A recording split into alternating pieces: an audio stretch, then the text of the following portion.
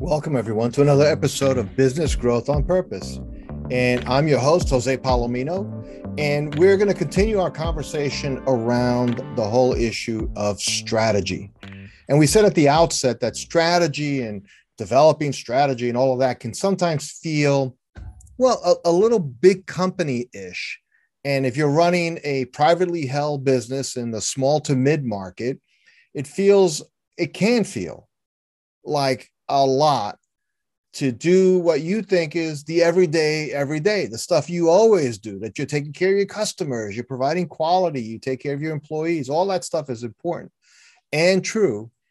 And yet strategy, the idea of making decisions about the people, processes, and resources at your disposal to achieve a goal or a set of important goals. That's really what strategy is in a nutshell. And you do that every day. So this series has been about putting some structure around that, making sure you have a little bit of detail on it so you can actually work on it, and even sharing these recordings, this podcast or the video with your leadership team, your management team, getting on the same page and working through some of these things. So we said there's really 5 key questions. And again, anybody who's studied strategy said, well, it's not 5 key questions, it's 47 key questions or what have you. I'm not disagreeing with any of that. Strategy as a concept, business strategy as a practice is not trivial, and it can involve many moving parts. However, we're trying to make this series be something that makes this easier to get your head wrapped around, get started. If you want to go deeper, you can go deeper. But even if all you did was this, you would get something out of it, something significant. So the 5 key questions we look at, first is, what key measurable objectives will you track, set a goal for, and forecast as you go along? So tracking is looking back. How did we do in these key metrics? And we covered that like 2 episodes ago. That you'll set a goal for. So it's not enough to track it, but you also have to have something that you're leaning into, that you want to get to, and that you can forecast, that you can see as you progress throughout the year, how are we doing? Are we on pace? It's basically, if you were running, for example, trying to hit a certain time in the marathon, you would know what speed, what time you'd need to clock at every 6-mile marker, for example, as you get, or every 5-mile marker. Again, having not trained for the marathon, I don't know exactly what that is, but I do know you have to break it down so you know you're making progress. The second key question is, what customers and decision makers at those customers, if you're B2B, you're selling to sometimes a bigger company, so who do you need to reach? Who among them is ideally matched? And that's a big phrase, ideally matched. In the real world, people aren't necessarily perfectly matched, but well matched to your distinct value. And then that brings us to the next question is, how do you uniquely solve your target customers' important challenges? The more important the challenge, the more clear you are on what that challenge is, for who it's for, then you are able to create value that you are very likely to not only create value for them, but then extract or capture value back for your company. And then how will you reach and connect with these target customers?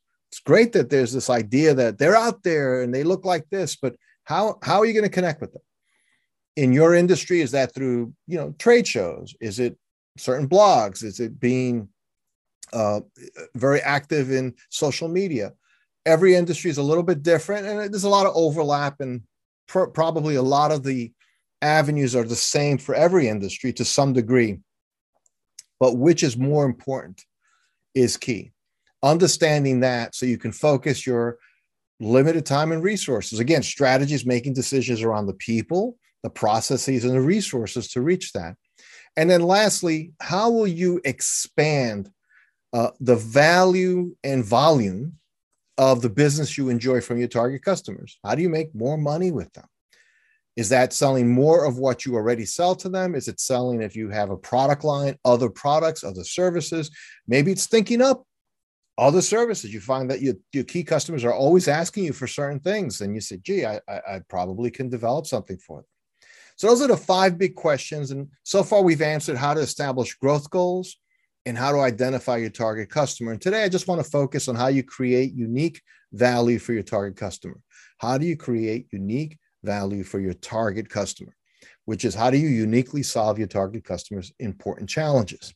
And I want you to look at that in four kind of ideas that if you can figure this out for your target customer, what their problems are, you will have success. You will have traction as you move forward.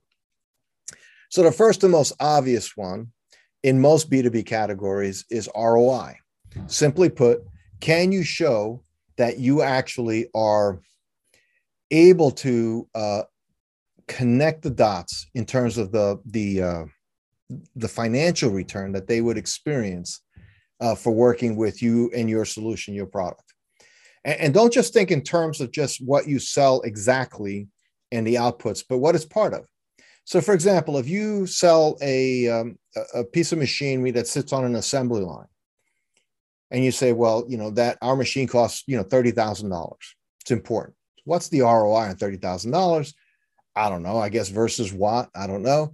But the reality is that assembly line is moving, for all you know, it's moving some, very valuable materials. It's moving finished products. It could be laptops, which are $2,000 a unit, through that assembly line, and your machine's an integral part of wrapping that. And you start saying, well, what volume does that assembly line process? Turns out that they move $500,000 worth of product a day. And how many hours a day do you run it? Well, you run it 10 hours a day. You say, well, why is that? Well, because certain things, maybe the machine you sell, always have to be taken out of service. Something has to be changed on it. You can only get 10 hours, or that's the labor available to them is 10 hours. But it's a $50,000 hour. So if what you sell is a more reliable version of that machine than what they can get from your competitors, or you provide a level of service, you say, well, when you buy the machine, we provide a crash kit that if you need to replace any part, it's on the floor, it's included. So you can swap out, you just let us know, and we replace the crash kit when you need it. Reducing downtime, which could cost you $50,000 an hour.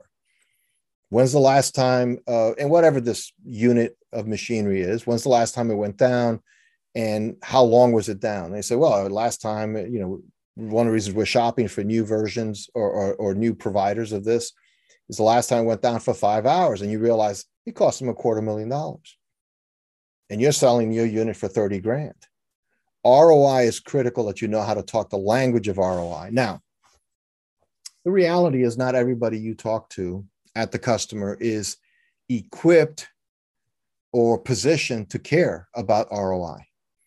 It's a procurement manager said, listen, I just got to, these are the specs. Can you do it? And I'm looking for the lowest cost provider of a machine that does these things, that meets these specs that engineering gave me. Okay, that could be the case. So you have to be very careful that you understand who you're talking to. But that's just one of the 4 dimensions of creating value, unique value. If you could show how your product actually creates an economic value greater than their investment in your product, you're at least in the game. Now, it's possible you have competitors that could do the same thing. So you have to be careful. You're not just saying, well, our glass holds water. And they say, well, all glasses hold water. That's not a big deal. It's not a distinct value. But you start with ROI. Start thinking about that.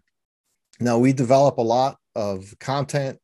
The company name, of course, my company, I'm the CEO of Value Prop. I wrote the book Value Prop, which is about creating unique I3 value propositions to enter and win new markets. That's critical. So you can get that book on Amazon, and it goes more into value proposition development. But for today, for this episode, I just want to hit on these 4 things that are really important levers in B2B. The first one being ROI. The second one is time. In time, there's actually 2 aspects to time that matter to the buyer. The first is, how long will it take for them to engage with you to figure out whether you're a good fit or not? So think about what you sell. If what you sell is complicated, it's complex, it's software or something, how do you make that buying process easier for the buyer? Because that's something they're going to consider too. It's like, boy, this is a hassle. If we have to go to a site visit, if we need all these advanced demonstrations, or if it takes forever to schedule a simple demo. And I've actually seen that happen in real life. And it's amazing to me that that could still happen. But those are all things that are viewed as waste of time. The other thing that's time is the actual use of your product or service. Does it actually speed things up? Usually in B2B categories, people are trying to solve a challenge or a problem that either costs them money or makes them money. Either way, they want to get to a result more quickly. So think about how your product, how your service either saves them time or moves them down to a desired result more quickly. So if you have accounting software that reconciles year end in half the time, it may not cost less, but to them, that could be important, depending on the kind of business it is. Again, you have to know your target market, which is what you should listen to the last episode in this series to get a handle on. And then kind of a first cousin to time, but it's a slightly different thought, is hassle. Hassle can also be captured in the idea of switching costs. So I have a couple of bookkeepers, and this is an older example, probably not as relevant today, but I have a couple of bookkeepers using old software, but they keep everything together. And if I switch to your accounting platform, there's going to be all kinds of retraining. We're going to have to create different kind of reports for the bank. After all, we've spent 5 years really developing our set of dashboards and spreadsheets, and now we have to redo that. See, that just feels like a hassle. It feels like a waste of time, but it feels like a hassle. Now, the ROI on that might be, well, you have 4 bookkeepers, now you'll only need 1. So this will pay for itself on labor savings in a year. That's one thought. The other thought may be your bank is asking for more sophisticated reporting. So the ROI is you'll have access to greater credit facilities with better reporting. Those are all things so these things kind of mix and match. But again, there's this weight in a buyer's mind when they look at an option of the factor. Like, yeah, I kind of like what you're talking about. I could see how it might help me, but I got to do this, that, or the other thing, or my people do, or I have to, anything that feels burdensome. So that means that when you're selling, especially to a new customer, really give thought to, like serious concentration on, how will you reduce the hassle factor? So you could do everything from, well, part of our installation price is the training. For example, a simple thing like, and this is not a B2B example, but it applies.